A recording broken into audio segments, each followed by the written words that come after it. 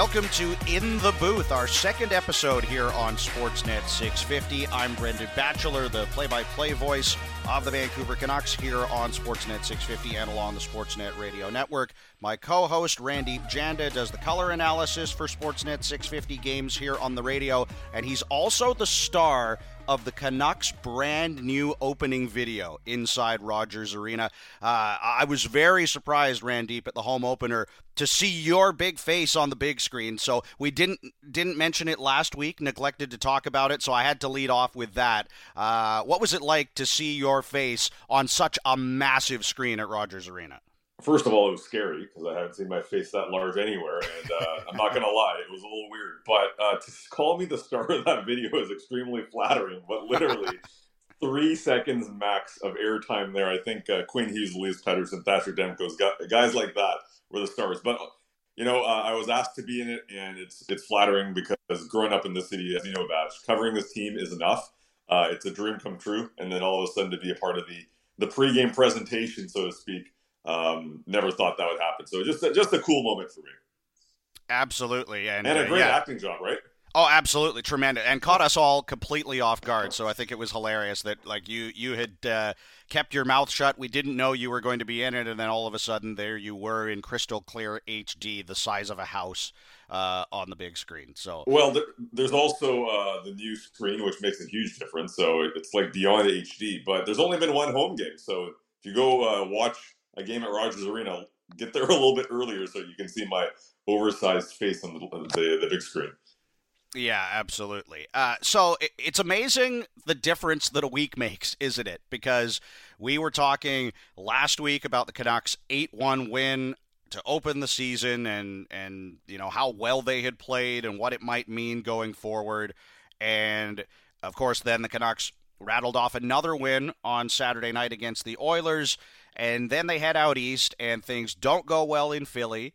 They went a little bit better in Tampa on Thursday night, but they ultimately end up losing that game because of some key mistakes. And with the team sitting at 2-2, to be honest, if you had told me that they would be 2-2 through the first 4 games coming into the season, I would have taken that. But it feels like sort of the tenor of the market and the vibe around the way it's happened has people thinking a little bit more negatively than that. Yeah, I think the final preseason game, including, and then you add the Edmonton, the first game especially, there was this team has structure, this team has a different style of play, so to speak, a little bit more composed maybe in those moments. And, you know, the start against Edmonton, even the second game, was fantastic in the sense that you get the results. But we know game 2 was very different from game 1. The process, the structure, the staples, as Rick Tocchet calls it, were not as evident in game 2. And that has continued here. Against Philadelphia, there was not much effort. There was not much fight. And then you don't want to say players didn't try, but like compared to Philadelphia, it was not there. In game, you know, the second game that we're talking about, Tampa Bay, you know, that game, there actually was there were moments that the Canucks were playing better 5-on-5. There were moments like the beginning of the second period where they were strong. But the problem is you also had those other moments where their shape, their structure went away.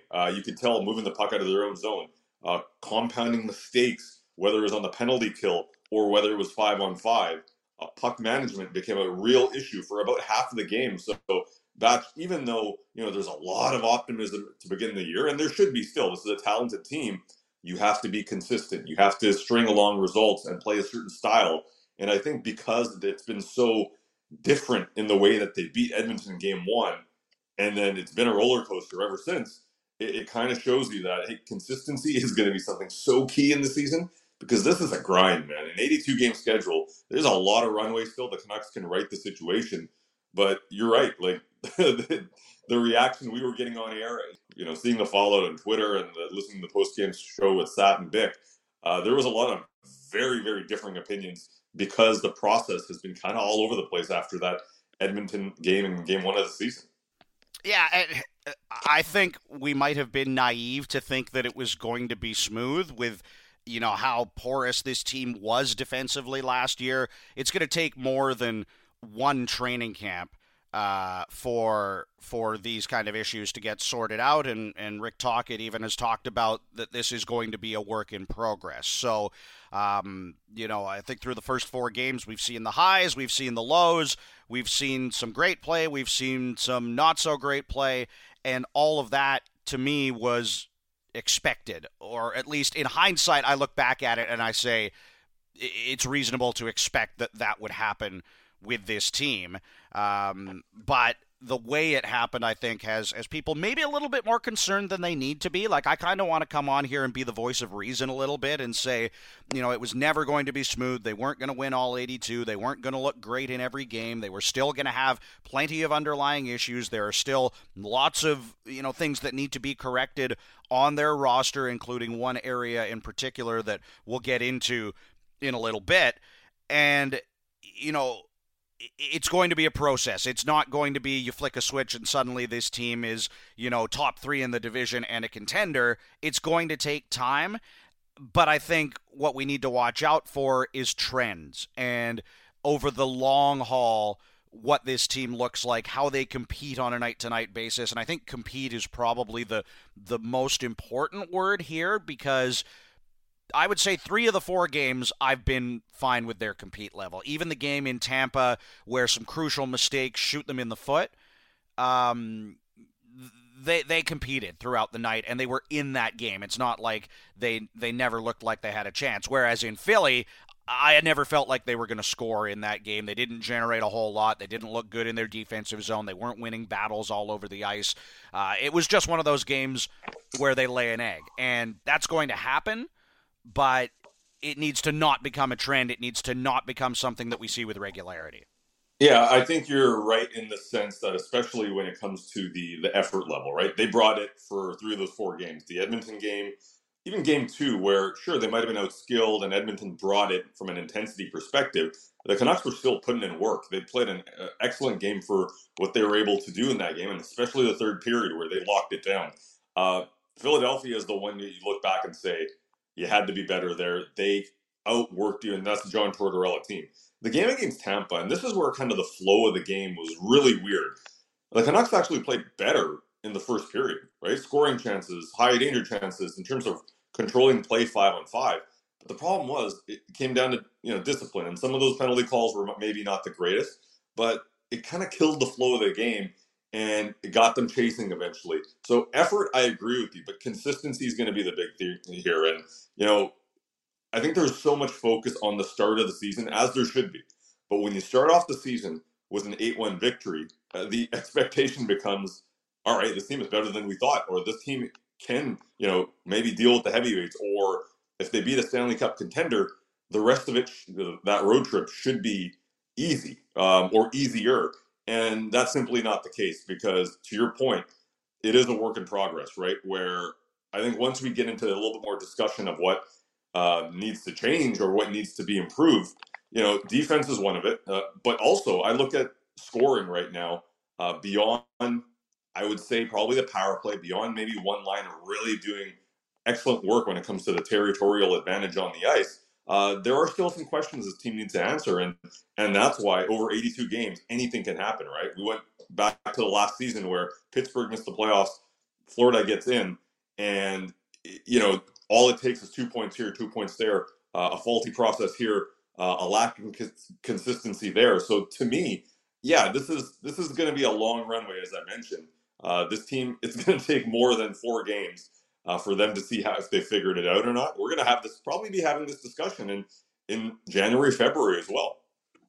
Yeah, this is a team whose identity is not formed at all, and they're still trying to find that identity. We know the identity that Rick Tocchet wants them to have, but it's one thing for their coach to want that and to preach that, and it's another thing for guys to be able to execute that on a game-by-game basis. So that's going to be something worth following going forward. Now, one particular area of the roster that I kind of mentioned earlier that I think we need to do a bit of a deep dive on here is the right side of the defense. And the reason I say that is because we put out a call on Twitter or X or whatever it's called now for you to submit questions for a letters segment. So we'll take your letters, we'll take your questions, we'll talk about them. We're going to try to do that every week here on In the Booth.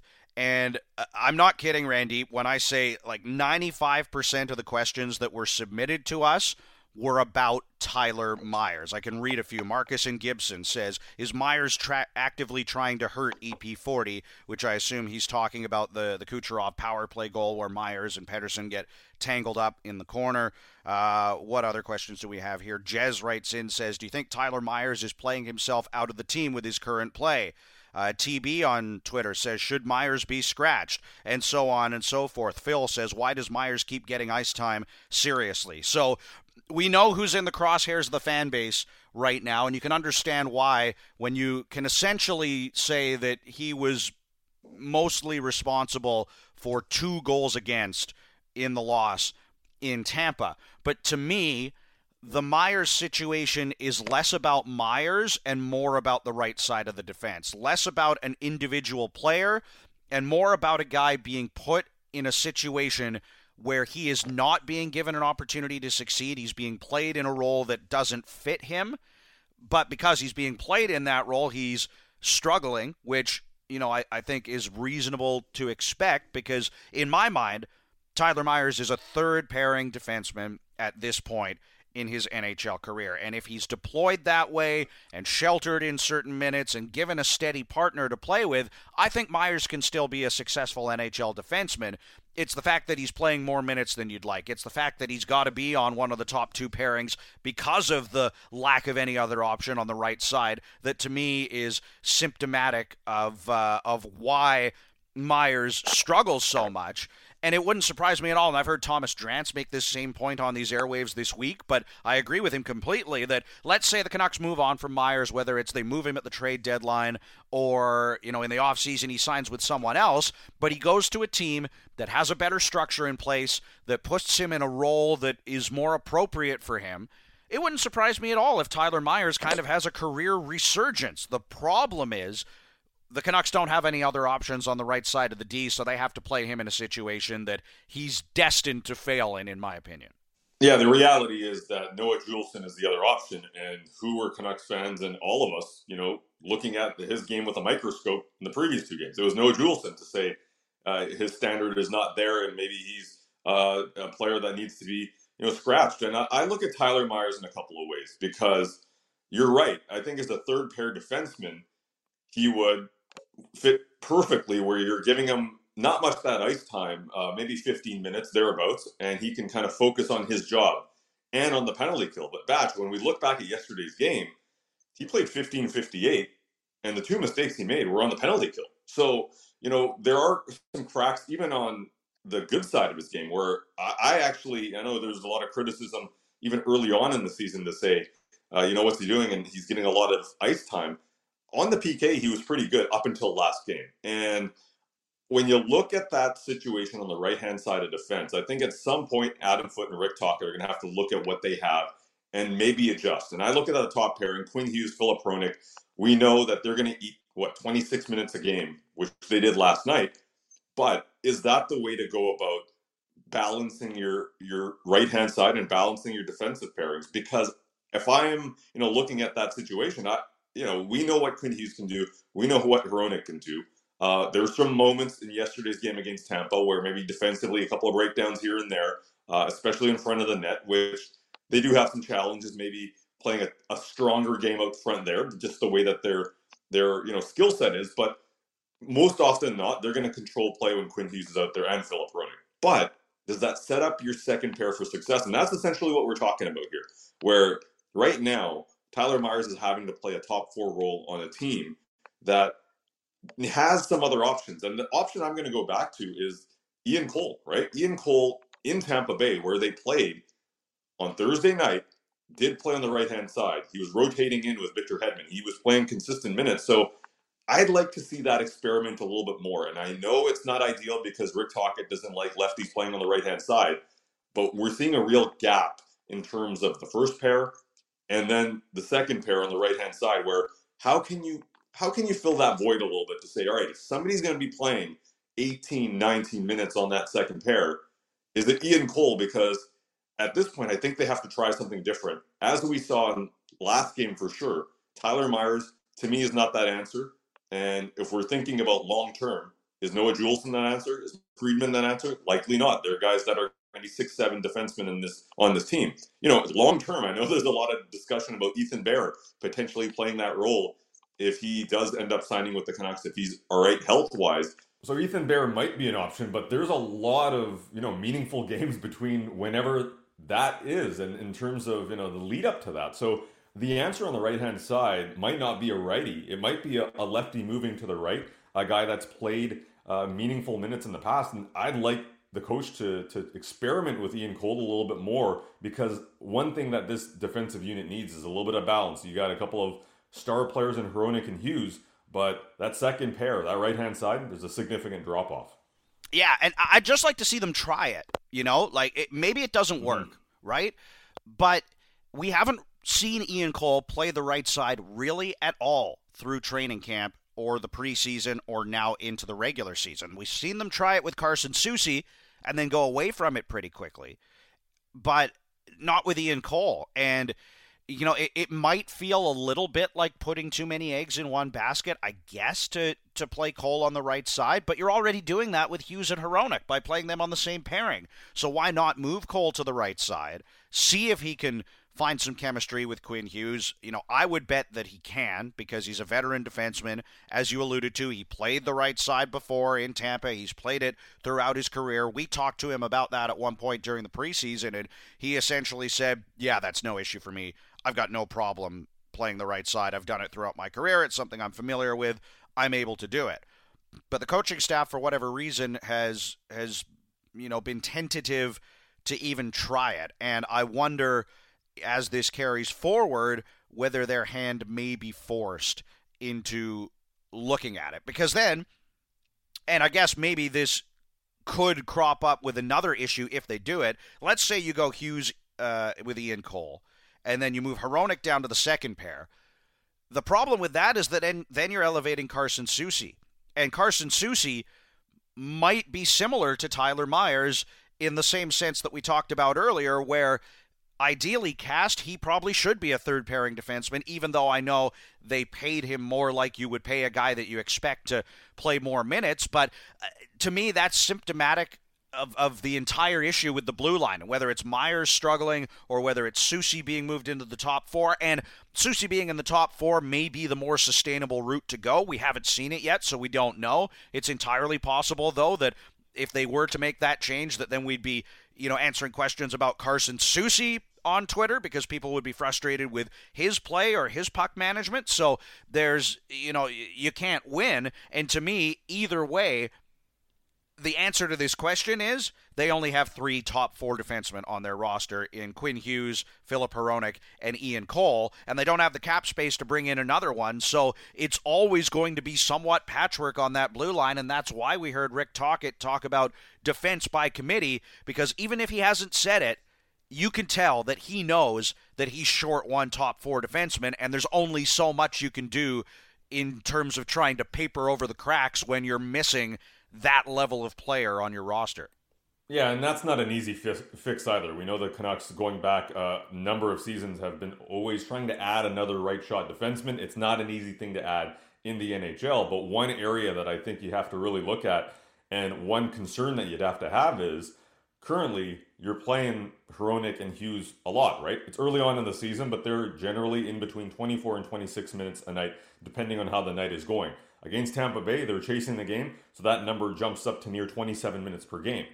This is a long season, right? And you expect Quinn Hughes to play a lot, you expect Philip Hronek to play a lot, but you also have to watch those minutes. You have to make sure that you're managing them, and if you're chasing games or if you're overloading that first pairing, that's a lot of usage. And Ian Cole's also played a lot of minutes. In the last game against Tampa, maybe not so much, but overall, he's been around 23, 24 minutes a game. So he's still playing. It's a top 3 defenseman rather than a top 4. But there does need, there needs to be some balance here. Otherwise, over an 82-game schedule, it's extremely difficult to make sure that you're able to get these guys enough rest. But overall, though, I look at that situation and, one of the areas against Philadelphia with Tyler Myers, it was 5-on-5 game. it was, bad time to pinch a couple of times. He tried to keep the puck in. It was a bad decision. Basically, tries to keep it in with hands, goes through, and transition the other way. A couple of moments 5-on-5 that were not great for Tyler Myers. The Tampa game, it's supposed to be, the penalty kill is supposed to be kind of his bread and butter right now at this point in his career. And that's where we saw the mistakes. So, that was something that I think previously the concern was, okay, 5-on-5, if you guard him a little bit, he can still be one of your best penalty killers. The last game was just some bad decision making from a veteran. So to me, Batch, I start looking at that, that balance question again to say, all right, 5-on-5, even if you make that switch to Ian Cole going on the first pairing, and there's a trickle down effect, and you could push Tyler Myers to the third pair. Tyler Myers still needs to be better, especially on the penalty kill. He's still a key penalty killer. So even though if you might move it around and 5-on-5, you remedy the situation. Maybe Cole is the answer. Maybe it's Susie. Maybe it's not. But I think one thing we can agree on is that Tyler Myers still needs to be better based on the fact that he's going to be an important penalty killer for them. So you can't get away from that. We can't ignore that fact here. It is interesting, though, how his role has been a little bit decreased on the penalty kill. And I say this because each of the last 2 seasons, he led the Canucks in shorthanded ice time. He was their top penalty killer in terms of minutes. He was the guy that was out there most often when the team took a penalty, assuming that it wasn't him that took the penalty, which, of course, does happen with some regularity as well. This season, he's 5th. Ian Cole, Philip Hronek, JT Miller, and Elias Pettersson have all spent more time out there on the PK than he has. So to me, that's also significant in assessing the way that they're deploying him, not just at even strength, but on the penalty kill, to show that this current coaching staff doesn't necessarily have that level of trust with him to kill penalties either, or at least not to be one of the first 4 guys over the boards, because he's 5th on that list. So, where other coaches in the past, whether it be Boudreau or Green, may have trusted him more in that role, it's clear that Rick Tocchet is at least a little bit more skeptical of Myers' ability, and you wonder how his penalty kill deployment is going to be impacted going forward because of the breakdowns in the Tampa Bay game, and in particular the giveaway to Nick Paul, which, to me, for an NHL defenseman, that is close to an unforgivable giveaway. Now, guys are going to make mistakes. It's a long season. We're going to see Quinn Hughes turn the puck over like that at least once this season. You're going to see it happen to Philip Hronek too. That's part of the game. It's a game of mistakes. Even the top players make crucial mistakes like that at times in games. The problem is fans in Vancouver have been watching Myers do this for years, and I've always said that Myers gets a bit of a bad rap because, to me, whenever he makes a mistake, it's like a loud mistake with 3 exclamation marks behind it. Like, everybody that knows anything about hockey can tell that that was an obvious mistake, whereas other defensemen make plenty of mistakes in games, but they're more subtle about it for whatever reason. And, I think the game in Tampa is a perfect indication of Tyler Myers' game. He has the bad giveaway on the Nick Paul goal. He gets caught up with Pettersson on the Kucherov goal. But then at the same time, he scores a goal at the other end of the ice, jumping up into the rush. And that, to me, is Tyler Myers. He's a high-event player at both ends of the ice. And for a team that wants to play low-event hockey, that doesn't necessarily fit where they're trying to go. And it's why I wonder if Myers' role could be limited going forward if they choose to elevate a guy like Ian Cole to the top pairing, or if eventually, as you alluded to, they sign a guy like Ethan Bear. But here's the thing about Ethan Bear. One, he's not coming back anytime soon. It's going to be at least a month, if not 2, before he's able to play games. And you play enough games in that time that you could put yourself out of the race if you can't win hockey games because of an issue on your blue line. The other thing is, Ethan Bear's an unrestricted free agent at the moment. He can go anywhere. He doesn't have to come back to the Canucks, and you know that other teams are going to have injuries on the blue line, are going to have needs on the right side, because guess what? A right-shot defenseman appears to be the hardest commodity to find in the modern game, and so as a result, I don't think it's a shoo-in that Ethan Bear's just going to come back and be airdropped into this lineup either, so you can't count on that if you're the Canucks. Yeah, he's got obviously, going back to last year, a pretty good relationship with this team. But your point about being a right shot D and a veteran that has played NHL minutes, that's important. Where you could put Ethan Bear in pretty much any lineup in the NHL, and he's going to play a role because he's been playing at the level for a few years now. So that is something, we've seen the contract dished out in free agency. This would be different because it'd be a halfway through the year type of signing, but there would no doubt be demand. On the Tyler Myers front, when you were describing the Nick Paul play, yeah, you don't see that every game, but we've kind of seen similar plays 2 straight games from Tyler Myers. That Nick Paul goal was a classic example of you've got all of the ice to clear the puck, but what do? You try to go up the boards, and Nick Paul is right there. If we go back to the Philadelphia game, there was a backhand pass in a similar area that he attempted to make try to get the puck to Brock Besser, and Owen Tippett stole it and was in on net by himself. So what we're talking about here is decision making. Even that play where he ends up chasing on that penalty kill that leads to the goal later on. Hold your ice. Don't chase into the corner. Like, you don't need to go and join that battle. And Rick Tocchet mentioned this last week that, hey, we're better at, 2 guys or 3 guys behind, the net. We're not chasing, right? Whether it's behind the net, whether it's along the boards, you don't have multiple skaters in one area of the ice on the defensive side. That was a moment where, that's not the case anymore. Tyler Myers, Elias Pettersson's in that side. He's battling for the puck. Not only does Myers join him, he actually takes out his teammate, which is the worst possible scenario there because, Tampa Bay's got numbers. So to me, this comes down to decision making of you're a vet. In that moment, in that split second, are you making the right call to help your team or not? In the last 2 games, unfortunately for Tyler Myers, he hasn't been able to do that. But to Rick Tocchet's point, and I thought this was a really interesting quote from postgame after the Tampa game where he said, we currently have injuries, so he's going to have to play better. Last time I checked, there are no injuries on the right-hand side of defense. No, other than Ethan Bear. I was going to say Guillaume Brisebois on the left side, but that's it. Yeah, unless you're talking about Ethan Bear, who's not signed to the team.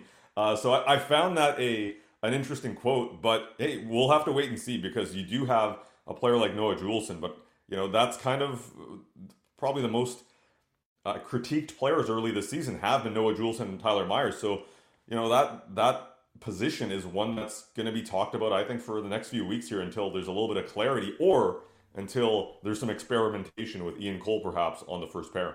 Either that or if Tyler Myers can get the message that he needs to simplify his game and play within himself and not make so many risky decisions. But he's been doing that for years. We've seen it here in Vancouver. We've heard that song before, and he's going to keep playing it in all likelihood. Okay, that is the requisite defense Tyler Myers conversation that you wanted us to have. On the other side, we'll come back, we'll answer some more of your questions, and we'll do the rose ceremony as well. It's coming up here on In the Booth on Sportsnet 650.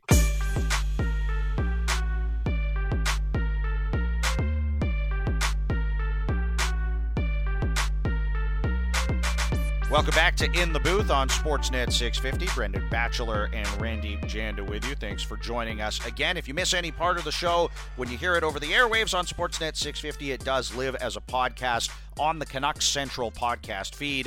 So make sure to subscribe to that. You'll get Sat and Reach. You get pregame, postgame, every single game all season long, and you get your weekly episode of In the Booth as well. All right, Randeep, we put out a call for questions from some of the listeners on Twitter, and people responded. We've got some good ones here. As I mentioned, a lot of them were about Tyler Myers, so we've moved on from that. We've had that conversation. If you missed it, you can listen to the podcast. We did it in segment 1.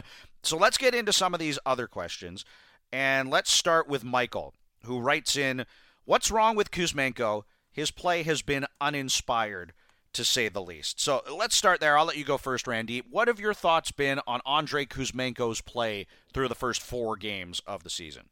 Yeah, Kuzmenko's game is not where we saw it last year, but I don't think that's an indictment of, whether he's the same player or whether he's got the scoring chops. I think it's more about what that line is right now.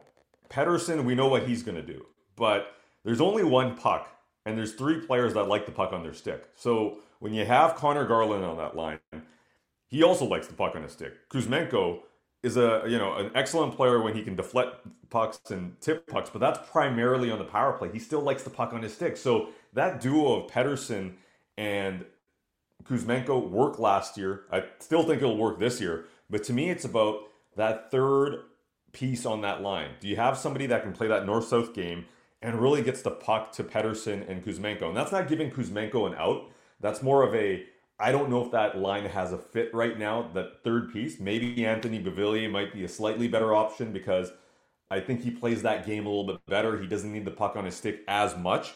But one of the reasons I see his game is that dropping off to start off the year is because of that. The other thing is, Batch, I think puck management is still something that he's going to have to improve with. The last two games against Philadelphia and Tampa Bay, you can see decision making in his own zone. He's had some good back checks, but I feel like when we single out those back checks, it's a confirmation bias of, oh, he's doing it. But, overall, I look at that neutral zone, and when he's not playing a direct game, when he's trying to go east-west in the neutral zone and giving away the puck, that negates any attack you have going forward, and that really kind of erodes the trust that a coach might have in him. So on two fronts, I think in the attacking zone, there's three players that love to have the puck on their stick. There's not enough puck there. And the other thing is, in the neutral zone, puck management-wise, he's still making those mistakes that, caused him to play 13, 14 minutes a night last year, where realistically, as a top-line player, he should be in the 19 to 20 minutes per night. So I see a couple of things in his game. The other thing is I want to see him shoot the puck. And you have to get to some of those scoring areas in order to do that. And he hasn't been able to do that to this point in the season. Now, part of that, I think, is because teams are more aware of his ability. Anytime a guy has an offensive season like he did last year, teams are going to pre-scout it more. They're going to be more aware of it. It's going to be more difficult for you. And there's a reason we talk about a sophomore slump in the NHL. Even if you're an older rookie like Kuzmenko, it's going to be harder for him this year. He's not going to shoot 27% like he did last year. And he's not shooting the puck enough right now. He's got 5 shots in 4 games, and that simply just isn't enough for him to have an impact. So I think everything you said about his puck management in the neutral zone is true. I agree. He hasn't had the puck on his stick very much.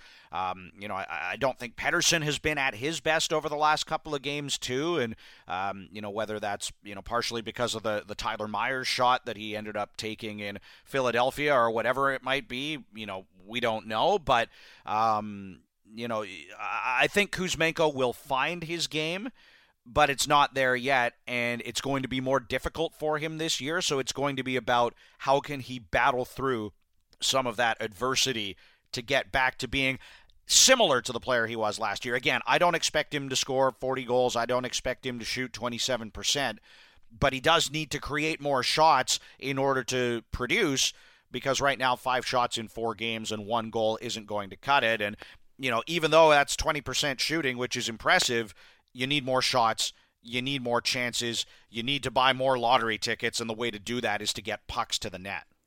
One thing is that Kuzmenko's problem of not generating enough 5-on-5. He's got 2 points this season, both on the power play, but not being able to produce 5-on-5 is not only an Andrei Kuzmenko problem, it's a Vancouver Canucks problem, where they're simply not generating enough 5-on-5. If they are, it's coming late in games where they're chasing. The Tampa Bay example is a classic example where, late in the game, they're pushing. They got the extra attacker. That's where JT Miller scores. But Batch, Kuzmenko hasn't been able to do it with his line, but if you start looking at the ability or the inability to score 5-on-5, I think that's going to be a really important storyline for this team to correct very soon. And, it's Kuzmenko, but it's also all 4 lines. They got to produce a little bit more offensively, especially on even strength. Okay, next question comes in from Brian. And Brian asks like 5 questions in one tweet, so I don't know if we'll get to all of them, but he says, I would be interested to know how you guys made it to your positions career-wise. Some booth specifics, like how do you keep your voice going so long over the season? How do you follow the play? How do you learn to follow the play? What kind of tea do you guys drink? So, like, all right. I come from an English family, so I drink orange pekoe or sometimes Earl Grey. When my voice is going, I'll go to herbal tea, so like mint or, there's like a peach tea that I like to drink too that will help my throat if I need it.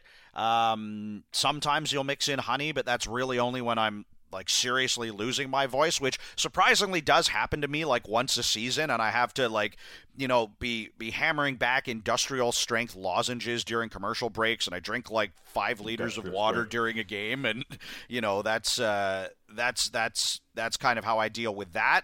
But for the most part, I think people would be surprised that like I don't do a lot of voice management, and maybe I should do more. Maybe I should be doing warm up drills like singers and stuff like that. But that's not something that I've done to this point in my career anyway. Okay, so there's your choice of teas, and I've seen you throw back some of those lozenges, especially when you're battling it, like December, January. Maybe you're coming out of having a cold or something like that. Lozenges are key. For me, little different. I'm not a tea guy, so I only drink tea when I like need it, when my voice is kind of ailing. But as Batch knows, I'm a coffee guy. Before every game, I will always have a coffee. Just to, I don't know if it's really helped my voice, but it's more of a habit for me. But if I am battling it, I'm usually like a peppermint tea, or yeah, like usually peppermint's the one I go with. And in terms of getting involved in the sport, because Batch, you and I have very different roads to this profession. Yeah, so you talk through yours first, and then we can talk about mine and how it's kind of different from the way that you got here. Yeah, so I got my degree in political science and history. Shout out to Simon Fraser University, proud alum. But I got as I mentioned, I got my degree and I started working for the federal government. I did an internship in Ottawa, came back and realized, I don't really want to do that. That's really not really for my thing. And ended up working at Omni Television as a researcher. It was like an entry level job. Basically, you're learning, you're a sponge. And I thought it would be a great job for the time being, and then I'll figure out what I want to do with my political science degree. Fast forward 3 years, got promoted 3 times, was producing, was the assignment editor in the news business, and was also covering hockey just as a side kind of passion within the newsroom. And lo and behold, 2014, 2015, Hockey Night in Canada Punjabi starts, and I'm already covering the sport. I get the opportunity to join that show. So my road to Sportsnet 650 and calling these games was actually, covering hockey on the news side, which turned into Hockey Night Punjabi, and then which turned into Sportsnet 650. And I've been doing that for the last 7 years, and Hockey Night Punjabi for the last 10 years. So my road, very different. Didn't go to broadcast school, kind of learned everything on the industry level and worked my way up. So a really unconventional route to our profession and covering the sport of hockey, which obviously I've loved as, growing up here in the city, but not the conventional route that broadcasters usually take. Yeah, but maybe your poli-sci background will come in handy at some point on the broadcast. I don't know what would have to happen in a game for you to be able to break out that knowledge, but I guess we'll have to wait and see. For me, again, more traditional route. So I did go to broadcast school. I went to BCIT, the broadcast journalism program there.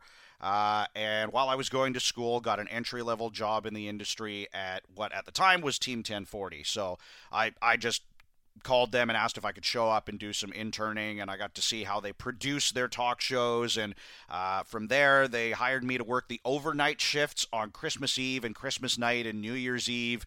So I was there from 10 p.m. to 6 a.m. over the holidays. For 1 year, and I parlayed that into doing that shift every week while I was still going to broadcast school. So I'd go to BCIT Monday through Friday, and then Friday nights and Saturday nights I'd work 10 p.m. to 6 a.m. at the radio station. And then when I graduated BCIT, I got the opportunity to go on air and do like some of their sports updates, and that parlayed that into a little bit of reporting with the BC Lions for the station, so covering them as the Lions reporter. While also working in junior hockey. So I was the public address announcer for the Coquitlam Express for a few years, parlayed that into my first play-by-play opportunity with the Surrey Eagles, parlayed that into a play-by-play opportunity with the Vancouver Giants, and then when the radio rights switched, I guess just over 6 years ago now, we're going into our 7th season, we're underway in our 7th season, I should say. When the radio rights switched, I applied for the Canucks play-by-play job and was lucky enough to get the opportunity. So for me, more of a, I guess a traditional route, although in our industry, a lot of people go to broadcast school and then they have to move away from the big city and go work in small towns. Like I know SAT did that, BIC did that.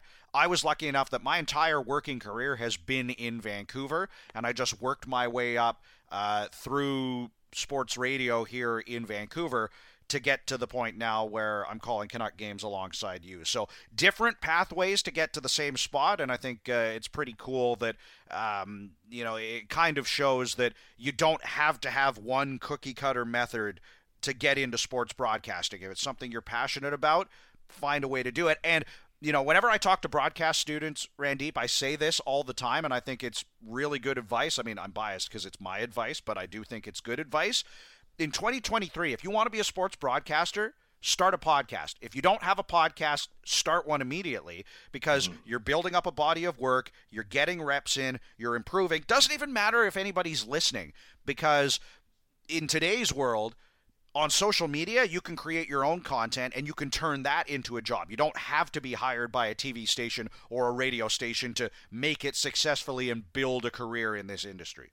Totally agree with that. And, the opportunities, you can make them with a mic. You can make them with, even TikTok and Instagram. There's so many options now. Even going back and looking at my road, I got my start in Punjabi language, and that was my opportunity where I had basically a platform that also I could show that I could cover the game in English as well. So, everybody's got a different route. But when it comes to our similarities, one of them is that, I didn't move away from Vancouver either. Funny story, the first hockey interview I ever did, and imagine being like a young reporter going out in the field and you've been tasked with interviewing somebody. The first sports one that I ever did was Marcus Naslund on his jersey retirement night. That was my first one-on-one interview of like, all right, kid, we need you to cover something. This guy is going to get his number retired in the jersey. You got a one-on-one with him. So, that was one of the coolest moments, but also, I'm not going to lie, I was very scared too, because it's a big moment, right? This is a guy that you end up watching West Coast Express years, and that was kind of my being thrown into the deep end, but speaks to just being lucky enough to work in this market and not having to go elsewhere. And that comes with some opportunities. It also comes with some jitters too. Yeah, absolutely. We couldn't get to all of your questions. Sorry about that. We'll try and circle back and maybe answer some of them on next week's show. Chris, we saw your question too, and I think you could probably appreciate we can't talk about that, but we appreciate you sending the question in nonetheless. Okay, it's time. Let's get the music going. The rose ceremony here. The Bachelor, me, and the Bachelor, Randeep, handing out our roses for the Canucks this past week. So, Randeep, I'll let you go first. Who are you giving your first rose to? Okay, I'm not giving my rose to a current Vancouver Canuck because it was a rough week and we're going to deal with that as is. I'm giving my rose to a former Vancouver Canuck who actually joined me in the Hockey Night Punjabi studio this past week. Kevin Bieksa, showing off his Punjabi, which, if you haven't seen it yet, at Randy Jen on Twitter and Instagram, go check it out, and TikTok for that matter. Juice was in town, swung by the studio, and he practiced this Punjabi. So I'm giving my rose to the one and only Kevin Bieksa. Absolutely. Just great to see him around town, and that was a good video. I got a chuckle out of that as well. So absolutely, Kevin Bieksa, deserving of a rose. In terms of the current Vancouver Canucks, I'll give a rose to Thatcher Demko for a second straight week, because I feel like you have to, with the way that he's played over the past couple of games, especially coming off being ill at the start of the season. He's putting up some tremendous individual numbers, even if the team isn't having success or hasn't had as much success as they would like. I don't think we need to say they're not having success, because they're still at 500 and it's very early in the season. But, especially, you look back and, again, I think I said it to you during one of the breaks. It was a real pity that Nick Paul scored on that Tyler Myers giveaway, because Demko made 2 5-alarm bell saves that we would have been able to play that clip for years, kind of thing, if the puck hadn't ended up in the net on the third try. The first 2 chances for Stamkos were tremendous saves by Demko, and he continues to give this team a chance to win, even on nights where maybe they don't deserve to be in the game. Yeah, the last game and the game against Philadelphia, it kind of felt like, and you'll appreciate this because you're a baseball fan, it felt like Jacob deGrom with the Mets, where he'd put up an excellent outing. Unfortunately, he'd get no run support, and that's exactly what happened with Thatcher Demko against Philadelphia. Allows 2 goals, but is out of this world in terms of just playing so well, but didn't get the goal support. And I agree with you. Okay, I changed my mind. I'll give 1 rose. I'm going to give it to Mark Friedman. Makes his debut Yeah, ends that's a up good one. takes on Tanner Jeannot, which is a tough task for anybody, and takes a bit of a beating. I'm not gonna lie, but he's standing up for himself. I think he deserves a rose for that attempt. I just hope he doesn't try it again, because Tanner Jeannot is one mean character. Yeah, and I think if we're going to leave anybody on red this week, it probably has to be Tyler Myers. I know it feels like piling on, but he's got to make better decisions with the puck, and I think we can just leave it at that. So now looking ahead here, 2 more games on the road trip. Saturday against the Panthers, Tuesday against the Predators before the Canucks return back to the friendly confines of Rogers Arena. And the way I look at this trip as a whole, and again, I think the context gets changed because of the way this has happened, but the Canucks are 500 right now. And if you had said to me, and I even said this going into the season, if they can get out of this first road trip with a 500 record, then they have a platform to build off of. They haven't played themselves out of it like they did through the first 7 games last year. And then you come back home and you can try and settle in and correct some things and get some more practice time in and build on that. So that's the way I look at the rest of this road trip. And again, you want to win every game you play in, but if the Canucks can find a way to split these 2 games against the Panthers and the Predators, then I would deem that a successful start to the season through 6 games.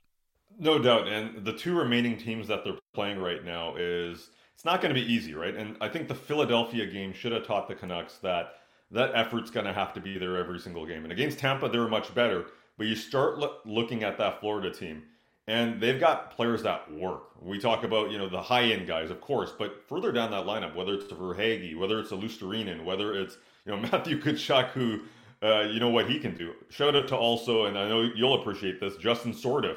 Former Vancouver Giant, is now playing in the NHL. We know how hard Justin can work too. So you're going to have to bring that in every single game in these next 2 games. And yeah, it still would be a successful road trip. If you can pick up points, you can go 500 on this trip. I still think that's a very good road trip in terms of, picking up points. But the process is what I'd like to see. I'd like to see a continuation of certain parts of that Tampa Bay game where the beginning of the second period, being aggressive on the forecheck, the end of, the game where they were pushing, and even the first period. Don't take the penalties out of the equation, but just controlling the play 5-on-5 and not giving much up. They've got to stick to that, their principles.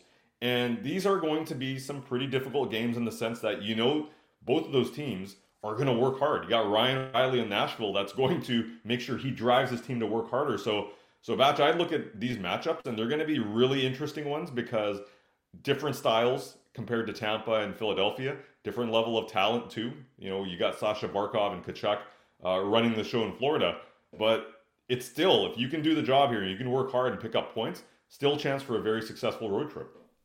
And the next game, again, Saturday, 4 o'clock against the Florida Panthers. I'll have the call on Sportsnet 650. You'll be on Hockey Night in Canada, Punjabi. I imagine you guys have the Leafs and the Lightning game, but what else is coming up on your show this week? That's right. I do want to mention Oliver Ekman-Larsson against his former team, and he did score in the last game. So just a shout-out to OEL. This weekend on Hockey Night in Canada, Punjabi, we've got the Toronto Maple Leafs. Of course, I look at what they've been able to not do. They ended up losing a couple of games, so we'll see, keeping an eye on the Leafs' journey. But on the West Coast, we're going to have the Edmonton Oilers, the Winnipeg Jets, and as always, our pre-show on YouTube and Facebook. Make sure to join in on the conversation. But I'm sure you and the crew will have a great call on radio as well. Yeah, Leafs Lightning, always a compelling affair out there between those 2 clubs, especially with the playoff history over the last few years as well. That does it, though, for this week's episode of In the Booth. Thanks for joining us, and we'll chat with you again next week right here on Sportsnet 650.